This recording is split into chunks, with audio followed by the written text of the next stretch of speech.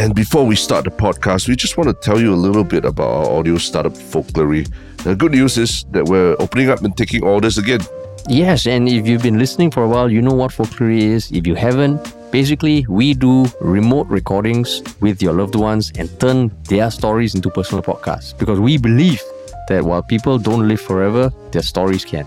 We have done about 60 plus episodes, and so far the customers are super happy. We're super proud of what we have recorded, but don't take it from us, because what you're going to listen to next is something from a guest we recorded recently with. This is Lynn, and we chatted with her about her relationship with her dear husband. Was there anything in particular that you were worried about before the recording? Probably not quite sure what we would be discussing. I mean, would it be a very sort of Q&A kind of format? But yeah, I mean, I think the conversation flowed very naturally, and you were very reassuring about steering, much of the conversation and the content. I think it just felt very natural. So yeah, thank you so much, Lynn, for the testimonial. And if you like a folklory of your own, just head on over to folklory.com. The link is in the show notes, and we would love to create something kick-ass for you. On to the podcast.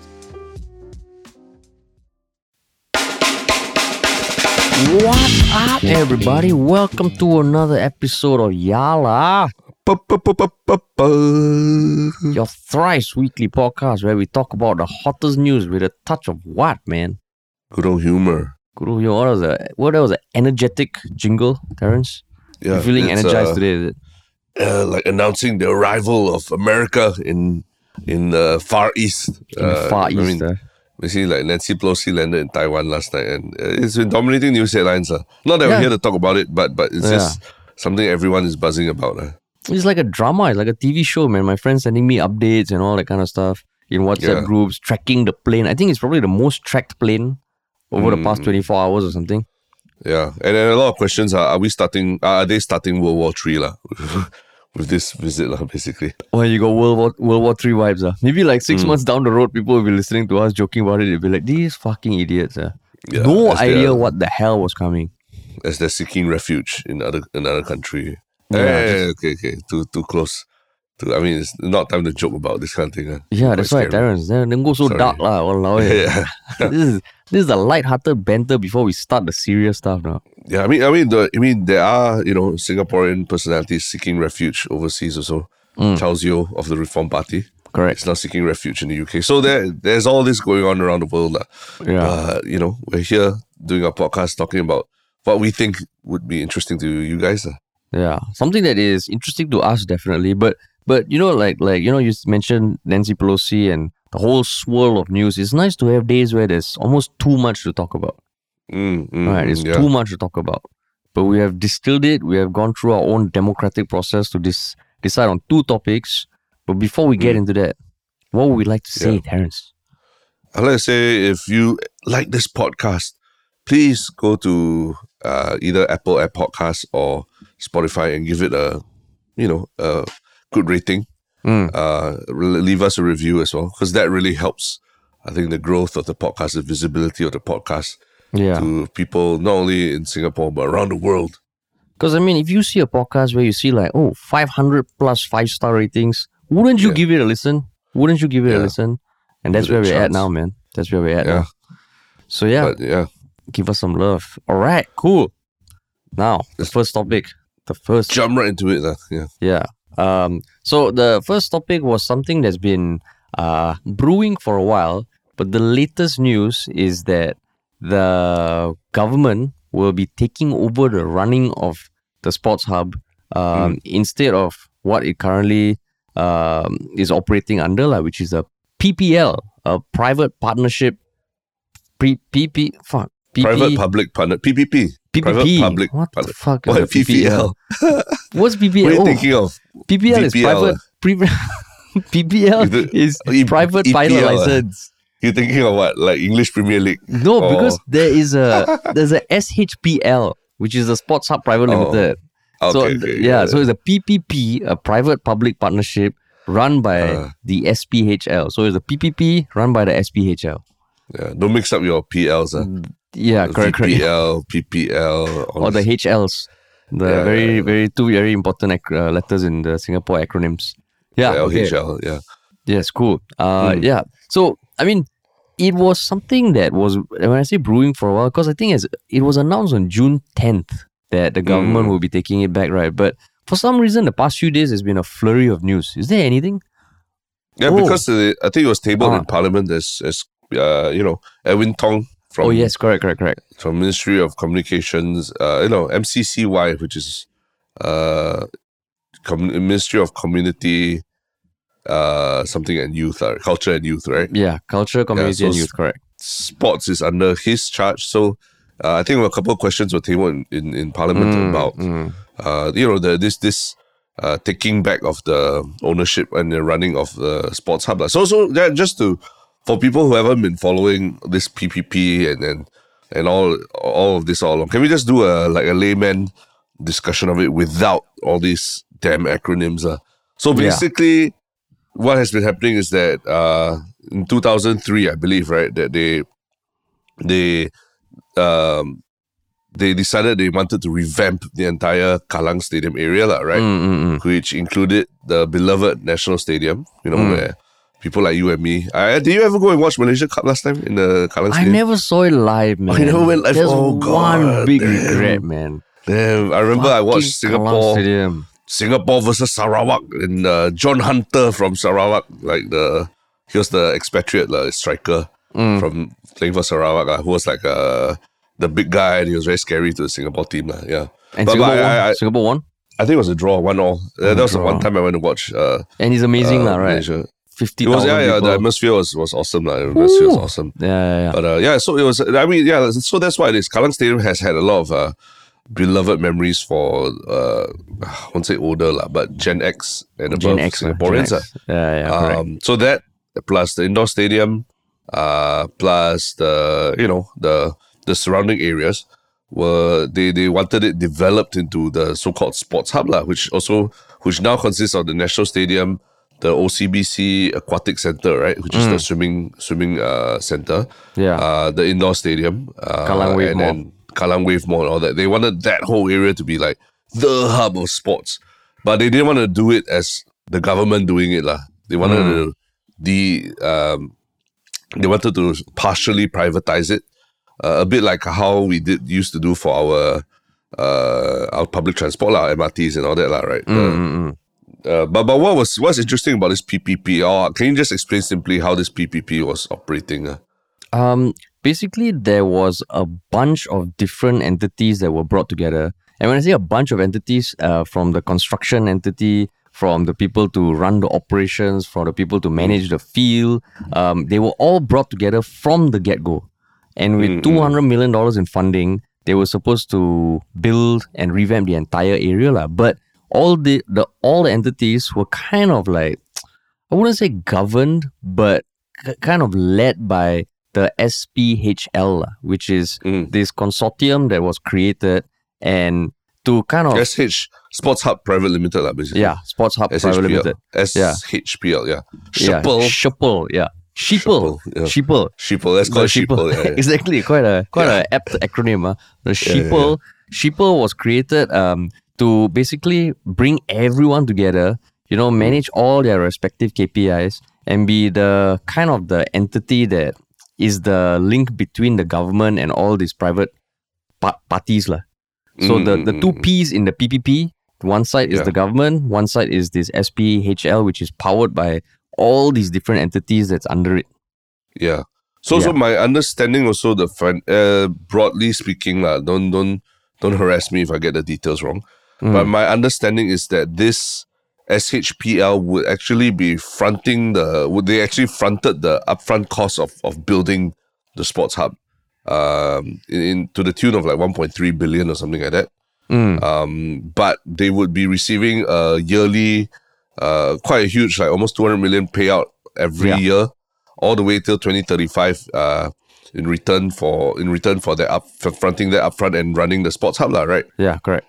So the payment will be coming from Sports SG, which is a government entity, right? Yeah, correct. So basically what you're seeing is the private sector say, hey, yes, I'm going to build this Sports Hub you want, and I'm going to run it. I'm going to pay upfront for the building of it, but the running and everything, all the other parts, I'll do it, but you must pay me every year for that lah. Yeah. Right. And So it kind of takes away the big initial upfront investment that the government needs to make to build the sports hub, But even and also puts the private sector puts a private sector in place to run the whole thing for a number of a couple of decades lah, right? but when you're saying private sector, you mean Sheeple lah, is it? Sheeple, yeah. Sheeple is a consortium of beyond just the construction side, I think even the capital, like finance side of things also, like private equity and all that, they're also one of the consortium partners, as far as I know. Yeah, correct. So Infrared Capital Partners, Cushman and Wakefield and Spectra, and then 6 subcontractors involved in day-to-day operations. So basically, it's not say like a startup that grew from 2 founders and then they bring on board this new team. From day one, right? They got an injection, the first annual payment of 200 million, and then they're like, all right, make this shit happen, man. All of y'all work together, make this shit happen. And I think 12 years ahead of 2035, the government said, okay, you guys stop, we will take it back and run it as a single entity lah. So technically we are about halfway through that, right? Because this started 2010, right? This partnership. 2010, yes, I believe. 2010, And then it's supposed to run for 25 years. Correct. So basically, if you count backwards, we were about 12 years through already lah. But one important thing to remember is that the past 2 years have been, the world shut down because of COVID. Yeah. So they're really assessing only. I mean, Edwin Tong said himself that the government had assessed everything even pre-COVID lah. So I think those 10 years were a big. That first decade was the big measuring stick for the success of this Sheeple entity lah. I mean, right before COVID, in March 2020, the Sports Hub was slapped with a fine for not meeting standards.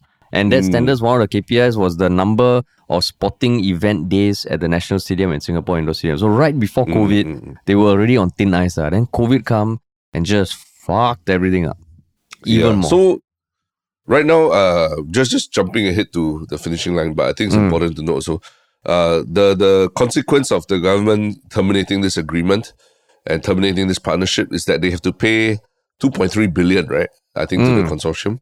So I think Edwin Tong says it's about the same as what we would had to pay them anyway until 2035. But there are pros lah for taking back the Sports Hub early lah, which is what we are going to be discussing lah, right? Yeah, correct. Yeah, essentially, if you pay 200 million for the next 15 years, to 193 million, it will work out to that amount lah. Yeah. So, but I mean, now they get the cash upfront lah, which you know what they say lah. Cash now is always cash is king, bro. Cash is king. Yeah, cash now better than installments later. But at the same time, it's whenever a relationship breaks down, whenever a partnership breaks down, definitely there's unhappiness, at least on one side of the aisle, right? You know that that's the case. So let's not pretend like all this was it was an amicable breakup or anything like that. Somebody was not happy with somebody, right? Yeah, and that's why this thing happened. And don't forget, the SHPL was also, it's not like it was run by foreigners or anything like that, lah. In fact, I think the CEO Lionel Yeo, right? I believe there were 4 CEOs. There were 4 CEOs. Yeah. The last one I remember Lionel Yeo.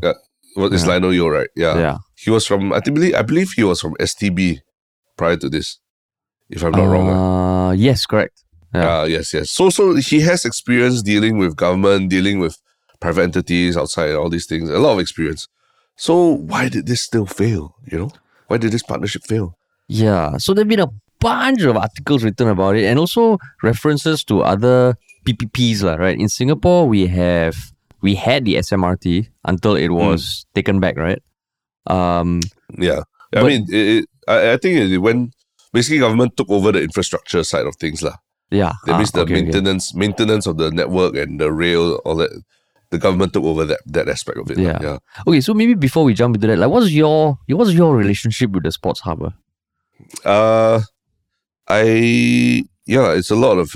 In the general feeling about it is that it's a lot of wasted potential. Because I remember the National Stadium, Kallang Stadium, was The way I spoke about it earlier, you can tell that, a lot of beloved memories of it. Even down to when I was in the army and I think I was ushering for the final NDP that they were holding there and things like that. People all have a lot of memories, different memories of that area lah. Yeah. But now the Sports Hub, like, I can't really think of anything like that I attended or went to there in the past 10 years that was particularly iconic or interesting or really made me say, oh, this is what the Sports Hub is about lah. I got two things that come to mind, both not related to sports. The what Foo is it? Fighters concert and the Coldplay concert. Fucking great, bro. That's not bad. That's not bad. But Yeah. But it won't meet the was KPI. It won't meet the KPI of sporting events per year. Correct. But That's it right. was Because it's fucking called great. Sports Hub. Yeah, because it's called Sports Hub. I'm just surprised I've never really gone there and enjoyed like a sporting event that I was like, wow, this is fucking awesome, Yeah. Of course, like this recently there was the, Liverpool came and all that, and I didn't manage to get tickets lah, but I think the first that's my time point, I watched the football game at the Sports Hub, I was impressed. I think it was the Suzuki Cup or something. I went and I was like, oh shit, this stadium is awesome. Like the acoustics, the Kallang Roar can be the aircon, right? There's the aircon, the airflow through the seats was pretty awesome. The airflow, damn awesome. The toilets all quite, not bad for a stadium of that size. Then you're like, oh shit. But then subsequent years, right? For those reasons also, it was a damn good concert venue lah. For Coldplay and Foo Fighters. U2 was like, meh. But Coldplay and Foo Fighters, I remember I was so proud of Singapore. I'm like, I love this stadium. Yeah. But I remember not as a sporting facility lah. Yeah, I remember the U2 concert. Yeah, I was there as well. We went together, right? Yeah. But you went we went together, but we were in separate areas lah. You went to sit down during a concert. You went to sit down.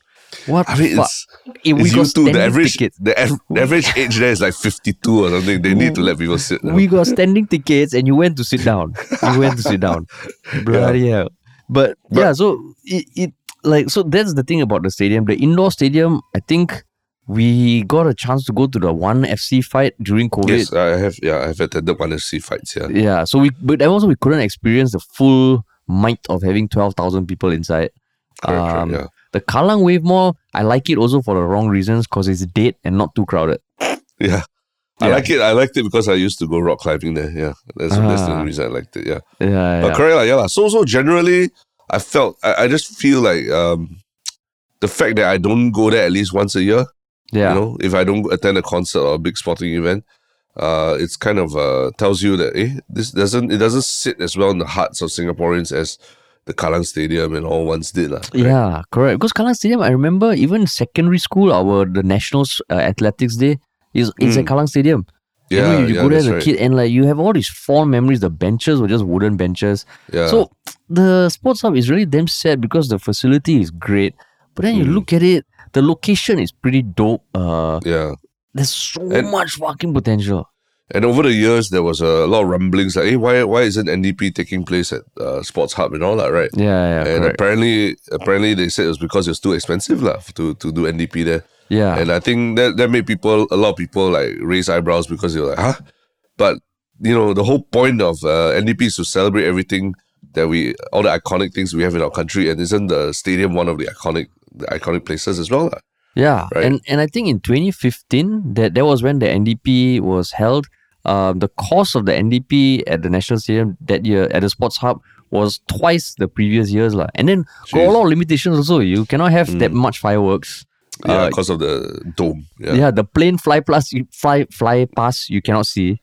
The mobile column shooting in the air also all cannot happen. But even then, right, to me, if you want to build a kick-ass stadium, if it works as an athletics facility, great. But then there was another case where I think the Athletics Association wanted to hold an event there, and the cost of converting it from a football stadium to like a suitable standard athletic stadium was 600,000. So in the end, they went to Bishan. Jesus. Yeah, that's actually crazy. So and then like there was a very in-depth article on Today, I think that talked a lot more about this, but where they spoke to insiders, ex-employees who chose to remain anonymous. It just feels like there were too many private entities involved.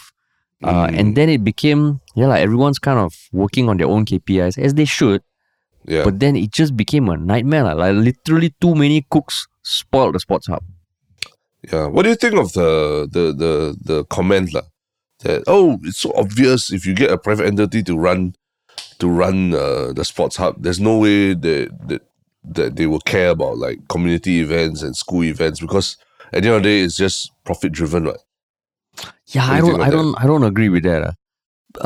Because I think, like, okay, so what you just described in this podcast, the emotional attachment to the National Stadium, right, is fucking powerful. And I think anyone who kind of has some semblance of business understanding, would probably appreciate the fact that if people have an emotional attachment to something, you can commercialize it, lah. Not to sound like cutthroat or something, but there's so much potential in just being a space that people love. Yeah, that's right. Right. I agree, because let's say you get people there to watch a school football match or something like that. Yeah. They walk past Kallang Wave Mall, they see, there's a rock wall there.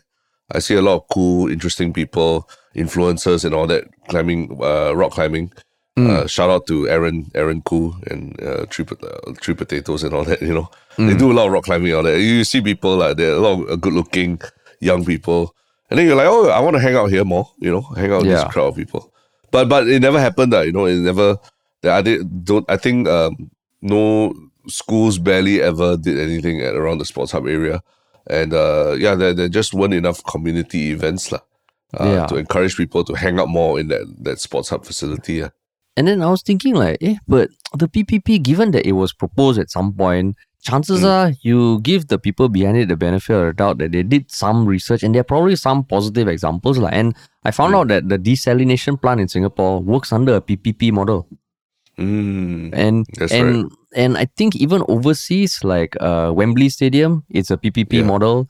You get successful PPPs around the world that are all run decently well. Yeah. But then if you just look at it deeper, I think one case that was made about why the desalination plant had higher odds of being successful is that it's very clear. You are supposed to generate X amount of liters of clean water per month or per day. For sports, right, where like between rugby sevens, the World Athletic Championship and all that, it's not just a clear cut, it's maybe a bit harder to quantify. And I think that's where, with all the different parties making up the consortium, some would benefit from some type of events, I'm sure. Yeah. And some wouldn't. But I mean, so I also disagree with the view that just because it's a private-public partnership that it will fail, right? But what I would probably add is that the KPIs, right? They talked about KPIs such as like number of sports days and the sense of community that you build around the place. I think, are those KPIs aligned with every single partner in the consortium? That's the difficult thing, right? Yeah. And if you can't get them aligned, it's you're bound to end up in this situation, which is failure of the partnership, because if some partners are just purely about profit and they don't see the longer, like what you say, the larger picture of building an emotional attachment to the Sports Hub, then it's bound to fail, because these things, the alignment of incentives is just so important in life. At the Singapore Flyer also, I think is a PPP. I believe it's a PPP, and I don't think it's also doing that well.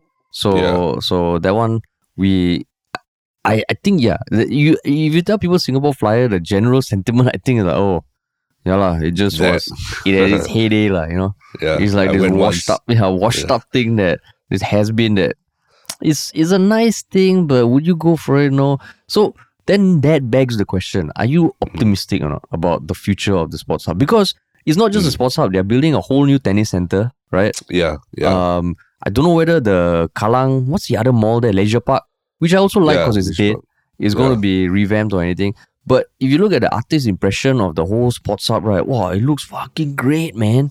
Yeah, I mean, of course, like we want to stand here and throw stones at the Singapore government, saying that this was a failure from the start. They didn't have the foresight. But to be honest, the fact that they halfway they've even made this bold decision, right, to terminate the partnership very publicly and everything. I think actually it's a very clear admission that, they feel that, this wasn't working and they want to rectify those issues.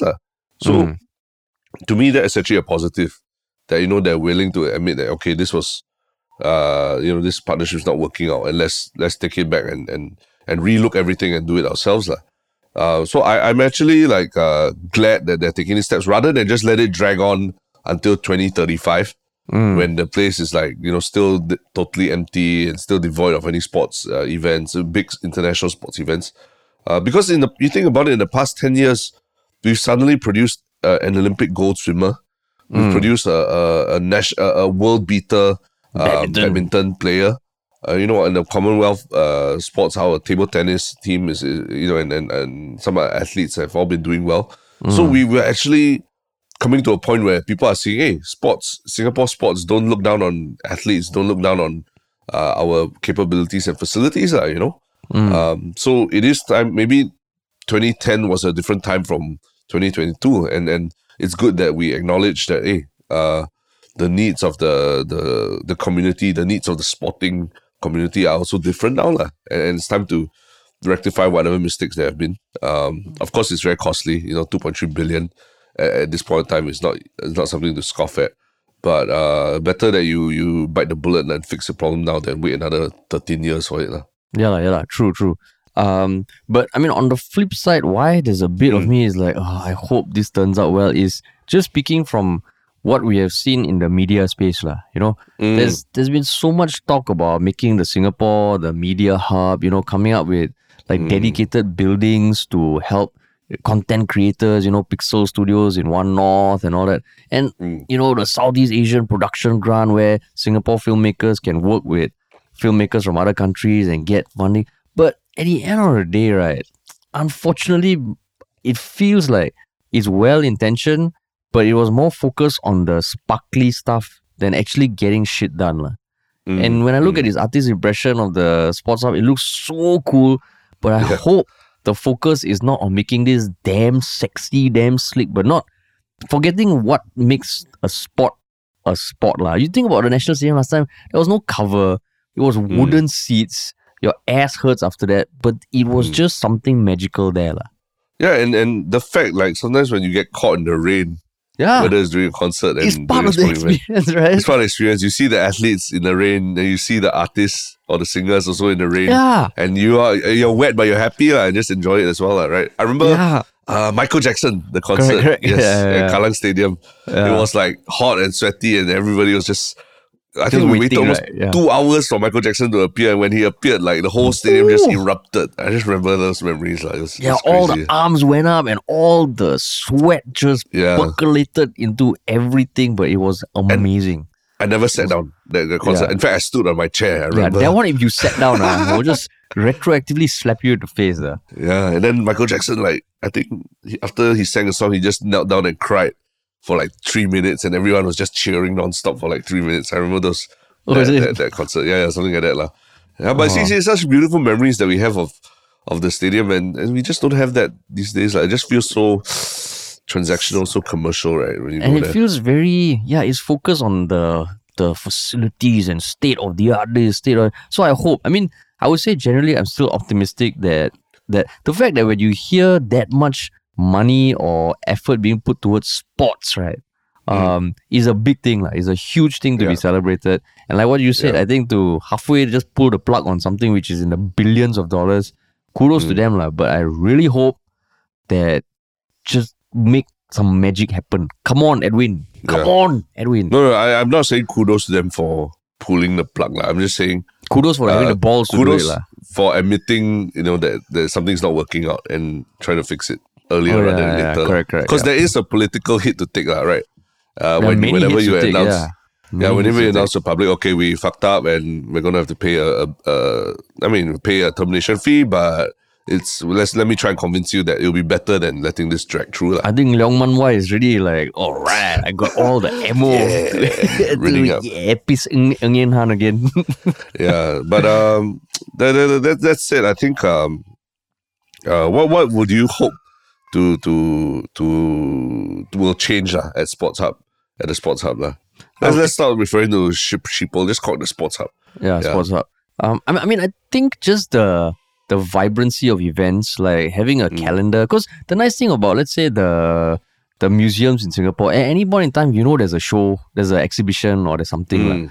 It'd be so cool if, like, you're looking for things to do, you're like, hey, fuck, there's this tennis tournament. Hey, shit, there's this swimming stuff. Hey, shit, there's this football. That would be so cool. That would be so cool. And that whole area, because even now, right, there's a beach volleyball court next to Brewworks, no? Yeah, that's right. There's a beach volleyball court in the heart of the city. So why does that excite you so much? Because it's just like, hey, that's awesome. Like, it's just untapped potential. Like, it's just untapped potential. Like, especially in Singapore, a small country where you're not going to be able to go hike for like 5 hours in the wilderness or something. Where you want to do something physical.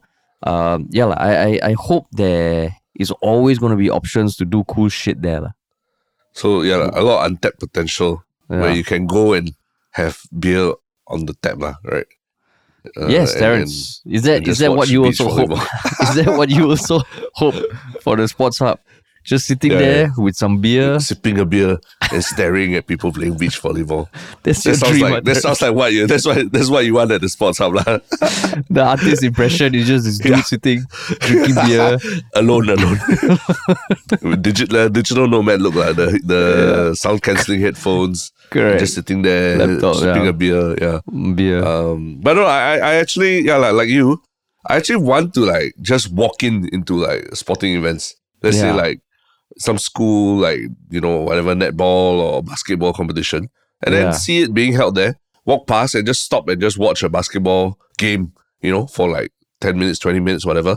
And then just walk and then just carry on with my day, that'd be so freaking awesome. Like, now I feel like if I want to watch these things, I almost have to, like, it's like you're almost a pedophile. You have to sneak into some stadium or some community center or some other stadium.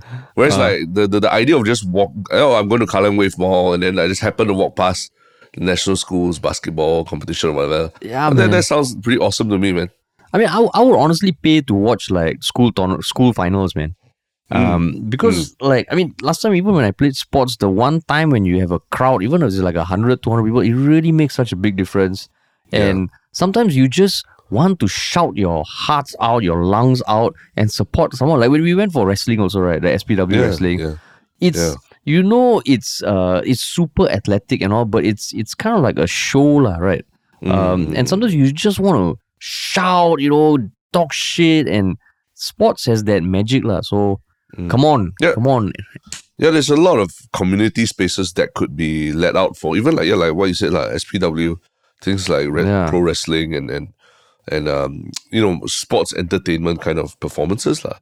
I don't know, even watching capoeira or whatever, people performing that, but there's none of that. You just walk there, it's just a lot of space, just waiting for the next big concert or something for there to be a lot of people. Then after it's just empty again for another couple of months. Yeah. So hopefully lah. Come on, Edwin and the MCCY team. Yeah. Come on, man. Let's hope to see something good there. Yeah, man. But speaking of something good, shit, I just had a brain fart and I totally forgot what we're. Oh yes, speaking of sports, and the segue to waiting for you. Okay. Speaking of sports and Singapore's infrastructure being set up for sporting excellence, this is a very interesting story that has happened because it involves sports and Singapore's infrastructure to support the sports, right? Yeah. And what is this? What is this second topic? It is it's more of a philosophical, no, not say philosophical, a debate about one incident that poses some interesting questions, because there was a cyclist who on January 16, 2021, he was cycling along Changi Point Coastal Walk, and he was on a road bike, so cycling on the road, and his front wheel got stuck in the gap between the metal grills that were on the side of the road, and he flipped over. Yeah. And the injury flipped over is not just a few scratches. He was unconscious for 10 minutes. And then he suffered a subarachnoid hemorrhage, facial fractures, and trauma to the spine. And he has weakness in both his feet and right hand, and wounds have left him with scars. And since then, he is going to be suing the PUB, which is a public utilities board that kind of like, I guess, oversees the drainage system. Yeah, the drainage. So I mean, why I wanted to talk about this is because it's an interesting case, but what made you want to talk about it? I'll admit, the first thing I did when I read the article was to go and check out the pictures. Firstly, to see what kind of bicycle it was. And yes, it was a racing bike, right? Yeah, correct. Very, very slick, expensive looking racing bike with those really thin wheels that can go very fast. Yeah. And then the next thing I went to look for is to see whether there was a picture of the cyclist and whether he was wearing spandex. Yeah. So he was wearing spandex. So it's one of those racing cyclists, right? And this is the same picture you saw where he was lying unconscious on the ground with a pool of blood under him. Yes, I felt very bad. I felt very bad for him. But I was like, oh, got it. So he, the assumption there immediately that obviously I'm heading towards is that he was probably going very fast. Yeah. And he was, he's one of those road cyclists, right? Who's practicing for the Tour de Singapore coming up soon, right? Fuck you, you. But so to me, it was like, okay, he obviously he was going super fast and he did not expect, maybe he didn't see the drain cover or something like that, and his very ultra thin, ultra athletic wheel got stuck in those grates. Trying to sue PUB for that, I think it's his lawyer's going to make a lot of money, but I think for him it might be tougher. Yeah, because so in my experience last time when I used to ride on the road, when I used to wear spandex, and it's not something I stopped. It's okay, you can say you continue. Yeah, you still do it. I stopped because of some neck injury and all that, which is a separate thing. I would love to carry on cycling because when I was cycling on the road, I fucking loved it, and the spandex does help, Terence. Okay. When you're going fast and you have like wobbly pants, wobbly shirt, the wind resistance does add up, And you got some mutants to fight and all that, the spandex does help. Yeah. Sure. Is that a dad joke, Terence? It's an X-Men joke. Yeah. Why spend? Oh, yes. Okay, Superhero spandex. Superhero spandex. Yeah. So I used to cycle on bikes like that, and I have gotten my tire stuck in a drain gate. But thankfully, I wasn't going super fast. I was at Sentosa, and it was, I think, not too long after I got my road bike. So I had not learned firsthand that that interaction between the tire and the almost perfect width of the drain gate is, it fucks the bicycle up. What happened was, because I wasn't going fast, the thing went in and my tire immediately got destroyed. It punctured. It punctured. Yeah, so I didn't flip over or anything, but you fall? I fell over to the side. Okay. But that was the first time I was like, oh shit. It really, no matter how fast or how slow you're going, if you fall in, the bike will come to a stop and you'll flip. Yeah.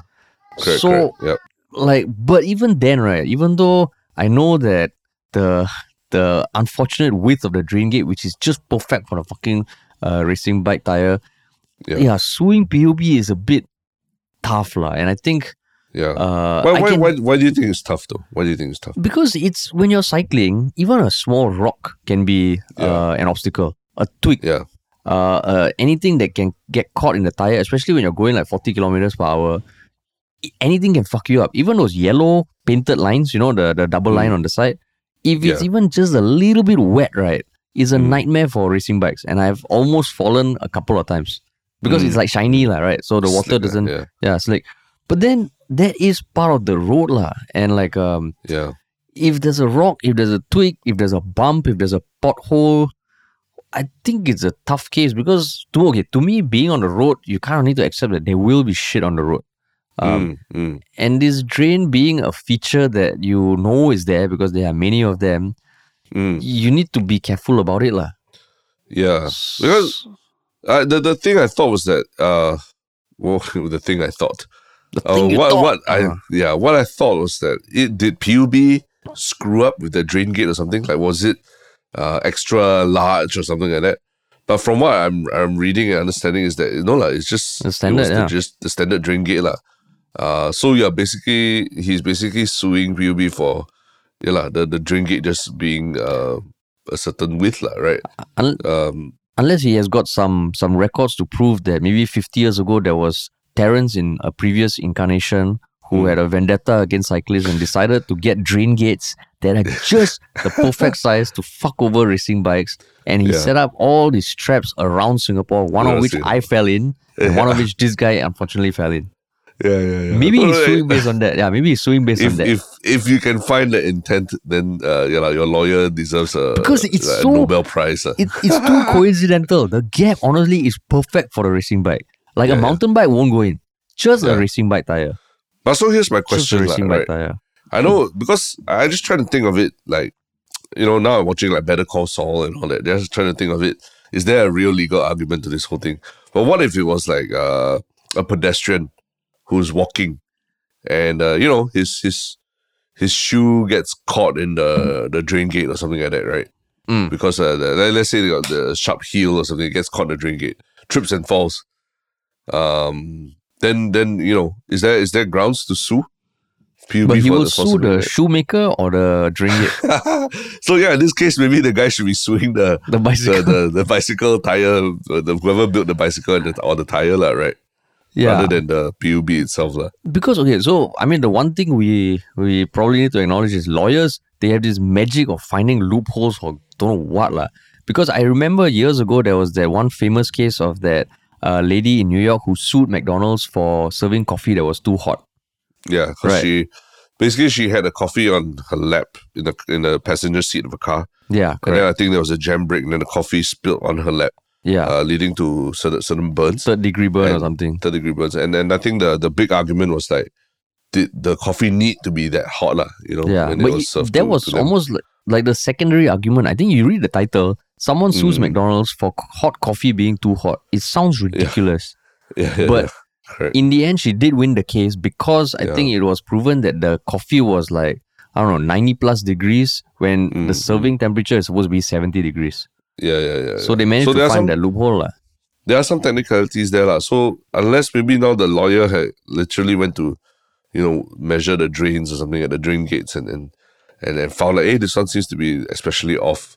But even then, you can say that, it's because the bicycle tire went in, that's why it expanded slightly or what, right? Yeah, but this one also, I'm assuming that the case, it's sad because the victim is a guy from Myanmar.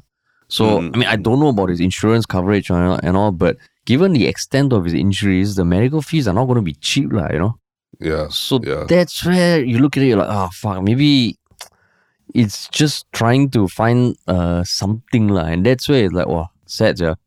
But I think it's going to be tough, man. It is going to be tough. You can imagine the precedent it set if if he wins this case, right? Then I think in America you could imagine something like that happening, like it's a very litigious society. So, but maybe one way of making Singapore more cyclist friendly is really thinking about the next time maybe these drain gates, the tender needs to be put out or something. I'm sure this will be one of the considerations, though. I believe in the UK, the drain gates apparently are diagonal or something like that. Oh, yeah. I've read. Yeah. For cyclists, yeah, correct. Yeah, to prevent cyclists from falling in. Yeah. So maybe, if you're suing, you're basically suing the country of Singapore, saying you should change all your drain gates to diagonal rather than straight. And maybe we need cases like this to make a change or something. Because I remember last time when cycling, you will come across a lot of these drains. And if you are not careful, right, it's very easy to get screwed over, and sometimes you have to go out of your way. Yeah, you go diagonal, that's the way. If you're going towards some sort of long drain gate, you just go diagonal, you're totally fine. But if you don't go diagonal, then you get fucked. So maybe this is the case that's going to be the watershed moment. No?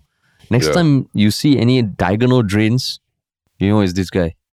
Yeah, this guy was the guy who affected change, right? Yeah, but the UK example is a good example because you want it to be cycling friendly. Have you cycled in the UK before? I cycled in the US. Okay. And were the drain gates also parallel or what? I don't think it was parallel. But I remember there was one time, because I got it off like Craigslist or something for like $100. It was a damn shitty bike. It was like 20 years old. The brakes were almost non-existent. I mean, after a while, I knew that I need to brake like 20 meters ahead of time. But when a few of my friends tried cycling it, they said it was the worst cycling experience of their life. But for me, it was like, it was second nature lah. So one time I was speeding to class because I think I had 3 minutes to get to class. And I was fucking going fast. And because like Terence and I went to the same school. Terence, you remember the cross section at the Fresh Grocer there? Yes, it's quite heavy footfall, right? So it was like 10 a.m. I was cycling and I knew I couldn't hit the light, so I braked. But just so happened it went into a pothole and my bike locked and I flipped over, like full on flip, like one loop in the air and landed on my back. And everyone at the cross junction looked at me and I remember I was fine. So I got out, I was like, I'm fine guys, I'm fine. And I just cycled away with my tail between my legs. But you were not injured lah. You're not injured. Thankfully, I was not injured. Somehow my body just adapted. I think my laptop was a bit damaged, but there was a pothole. It was a fucking pothole that wasn't supposed to be there. I was going to say, potholes are a much bigger problem overseas than the drain pits, I would imagine. So correct. This one is really quite it's quite specific and quite nitpicky almost already lah. Because they're very very rare you see potholes in Singapore on the roads, right? Yeah, exactly. Like there's a pothole in Singapore. It's like, oh my god, what the hell? Must have a parliamentary inquisition already. Yeah. So, but this one is like, I don't know, man. Like, I would love to hear what his lawyer is going to argue lah to try and win the case. It'll be a very interesting court case. Yeah, correct. Yeah. So yeah lah, we will see. And I mean, of course, if any cyclists there listening, it'd be great to know your thoughts, man. Oh yeah, but I guess also just one last point is that maybe he was encouraged to take on this case, or at least like fight the case, because Singapore announced that it's going to host a Tour de France satellite event lah, right? And there'll be a lot of spotlight on the actual infrastructure in Singapore, whether it can support road cycling and things like that. So maybe, I mean, there's no better time to take up this case than now lah. And you might fail, but it's probably the best shot you have lah in you ever have in history lah. Yeah. Yeah, true. Exactly. So maybe this kind of things is what we need to really become cycling city lah. I mean, I'm not saying accidents like this. I'm just saying discussions like this. And when there's a legal court case, you kind of need to address it. Yeah. So maybe that's the silver lining. Right. Yeah. But yeah, hopefully he recovers, or he has recovered, or continues to recover lah. Yeah. Cool, man. All the best to him. But cool. On to happier things. Yeah. What is one shook comment that you've seen this past few days? The one shook comment was a very concerned comment that I was like, wow, it intrigues them that much. It was a comment by Fiery Balls, FIERYBALLSS, and Reddit question, like title was question about Harish. This question has been bugging me for a while. I think it has been mentioned a couple of times that Harish's Tamil is really bad. Just wondering, how does he manage to get into RI and RJC? Because I thought you have to really excel in all your subjects to get into the school. And he also, they also congratulated us on reaching 2K followers on Reddit. So I mean, nice. I'm thankful that the other listeners kind of clarified to a surprising extent, detailing that I am Sindhi and I didn't take Tamil as mother tongue and that I probably took Malay. And then long-time Redditor Jungle Jimbo 88 dug up some 2015 interview where I literally said I can't speak any Indian language, I speak Malay. Yeah. And then Fiery Balls responded. That's why when you played a role in our Vasantam series, your role also was very specifically no lines. No lines. You made funny noises, but you had no lines, right? Yeah, correct. And that one was something that we cooked up together with the director. Because I do like to have a role in any show we create, but it was a Tamil show, so yeah, my character had no lines. So this one, I mean, the reality is I don't speak any Indian languages, unfortunately. I am Sindhi. I know how to count 1 to 10 in Sindhi. I know a few bad words. But I took Malay in school for 12 years, man. But when you say that you don't speak any Indian language, is there any sense of shame or anything like that you feel? I mean, I wouldn't say shame, but more like I wish I could speak some other language lah. I wish. Okay. And then now at this age, like there are so many other things I would want to learn as opposed to a new language. Because I'm also not one of those people who loves languages. You know, some people, they love languages. No, man. My Malay, when I had to study for it, I could study. But now my Malay, I wouldn't even say, I guess it's conversational. I can understand well, but conversation, tough. Yeah. Yeah. But I mean, I guess just to start off, like this question has been bugging me for a while. Man, I appreciate the concern, man. Bugging you for a while. Wow. Yeah, but, No, but I mean, it's maybe I don't know whether the comment comes from someone who's ethnically Indian or anything or so that, right? But yeah, I mean, I guess for Chinese people in Singapore, it seems like such a you must have learned, your ethnic language, right? yeah. Growing up. So But I mean, it's no harm just asking also that, right? But I mean, the original commenter Fireball also said that they are ashamed to assume that Cindy falls under the Indian category, having grown up in Singapore. Cindy does fall under the Indian category. It's an ethnic group of Indians lah. And I say ethnic group with some confidence because during the CNA documentary that I hosted last year, when I said Cindy is a dialect group, I got called out a lot on YouTube for saying, "Yo, man, Cindy is an ethnic group, you fucking idiot." So yeah, it's an ethnic group. It's an ethnic group. So that one you're making the apology video for lah. Yeah. The Will Smith-esque apology video. You know, some of you've been you doing a call lot me of out. reflecting. And Why did you identify Cindy? I apologize to all Cindy's out there. To anyone who has ever been referred to as a part of a dialect group as opposed to an ethnic group. Yeah. But yeah, what is your one short comment, man? It's from Kwang89. From the most recent podcast that we did about the Will Smith apology at 314. He says, "Hey Terrence, buy a kettle similar to the ones used in hotels for your own use, especially now that you have a kid. Because you don't know who boils what in the hotel's own kettle previously. No amount of washing will matter. And, wish list. Make this your one-shot comment if it works." And I think it's so funny that someone brought this up because, when you travel with a kid, there's a whole bunch of, I realized a whole bunch of logistics that you never ever thought of. And this is a very good tip that now in retrospect, I'm like, actually, that's totally true because we did use the kettle but you don't know what has been boiled in the kettle previously, I've heard people use the kettle to boil like their socks and stuff like that to sterilize them or to heat them up. Yeah. So you mean they boil it with their socks inside as opposed to just pouring hot water? pouring Yeah, exactly. socks into a place It's with like, hot water? imagine you want to sterilize your socks or something, then people boil their socks or, clothes or what. So that touches the water that you literally drink as well. Yeah. And that's a very, very good point. Thank you, Kwang89. So you are my one-shot comment this time. Power lah. Yeah. Cool, man. Cool. And then Cool. what about your one shot thing, man? My one-shot thing is actually a CNA Insider talking point episode that you can find on YouTube. It's called Asia Tinder Swindlers, Exposing Love Scam Rings in Cambodia.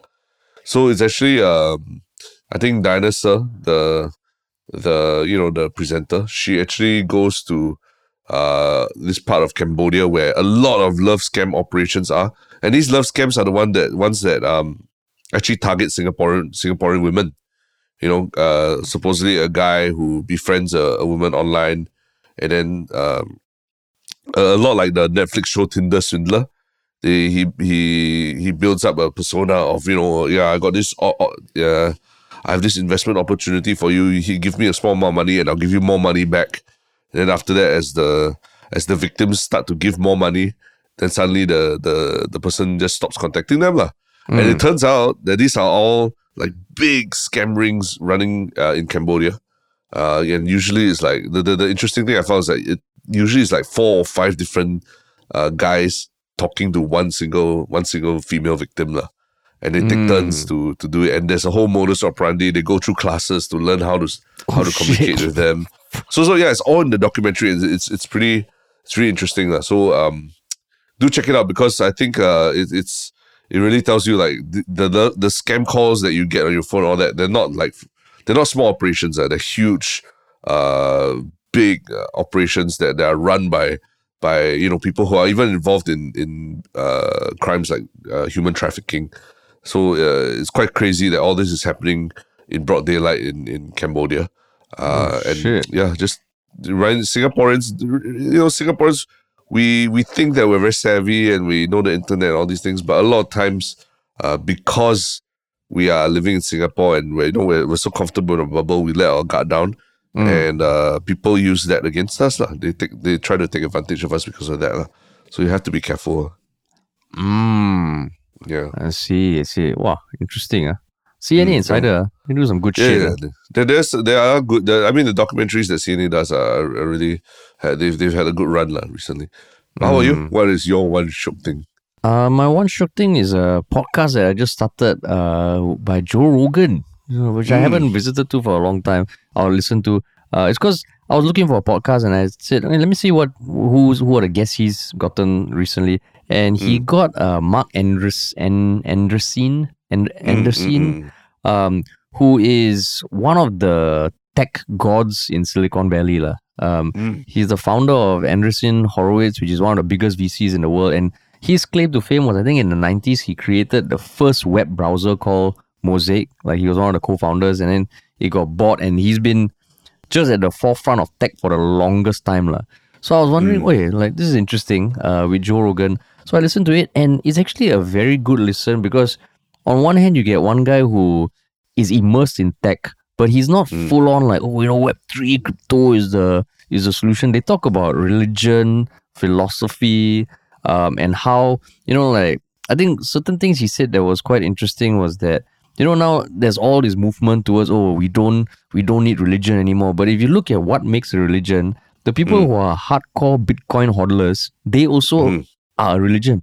The people who are anti-crypto, they are religion. The people who talk about how AI is going to come and there'll be a day where they kill all humans, it's almost like the apocalypse day, from the certain religions and all that. So it's not, and then Joe Rogan he's a damn good interviewer. He just asks these questions that you can imagine you also having. And recently, there was this Google engineer who was fired for saying that their AI has become sentient or something. Yes. So just talking about that, because I think a lot of people had that fear, myself included, that, oh shit, AI is going to fuck things up. And just talking about how, the guy said it became sentient because he asked the AI, are you human? And the AI responded, I am. It's just I don't have the same needs and wants. So that was, it's sentient. But Mark, Joe Rogan's guest, pointed out that that's not the best test, because you could conversely ask the computer, are you not human? And prove that you're not human, and can do the same thing. So a lot of these philosophical debates that are so interesting, and you don't have to listen to every word, you just leave it in the background. So I'm really enjoying it, man. When was this podcast?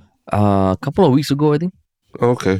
A couple of weeks. So it's relatively fresh, relatively fresh. Yeah, I haven't listened to fully to a Joe Rogan for a long time, right? In a while. Same. But I always excited when someone tells me, hey, this one's pretty good. Yeah, it's good. I like it. But yeah, man. Cool. Those links will be in the show notes as always. And yeah. Oh, and I guess we should almost confirm have a guest at the end of this week, and it's going to be someone. Yes. You all know one. You all know one. Yeah. We'll put some teasers up. Yeah.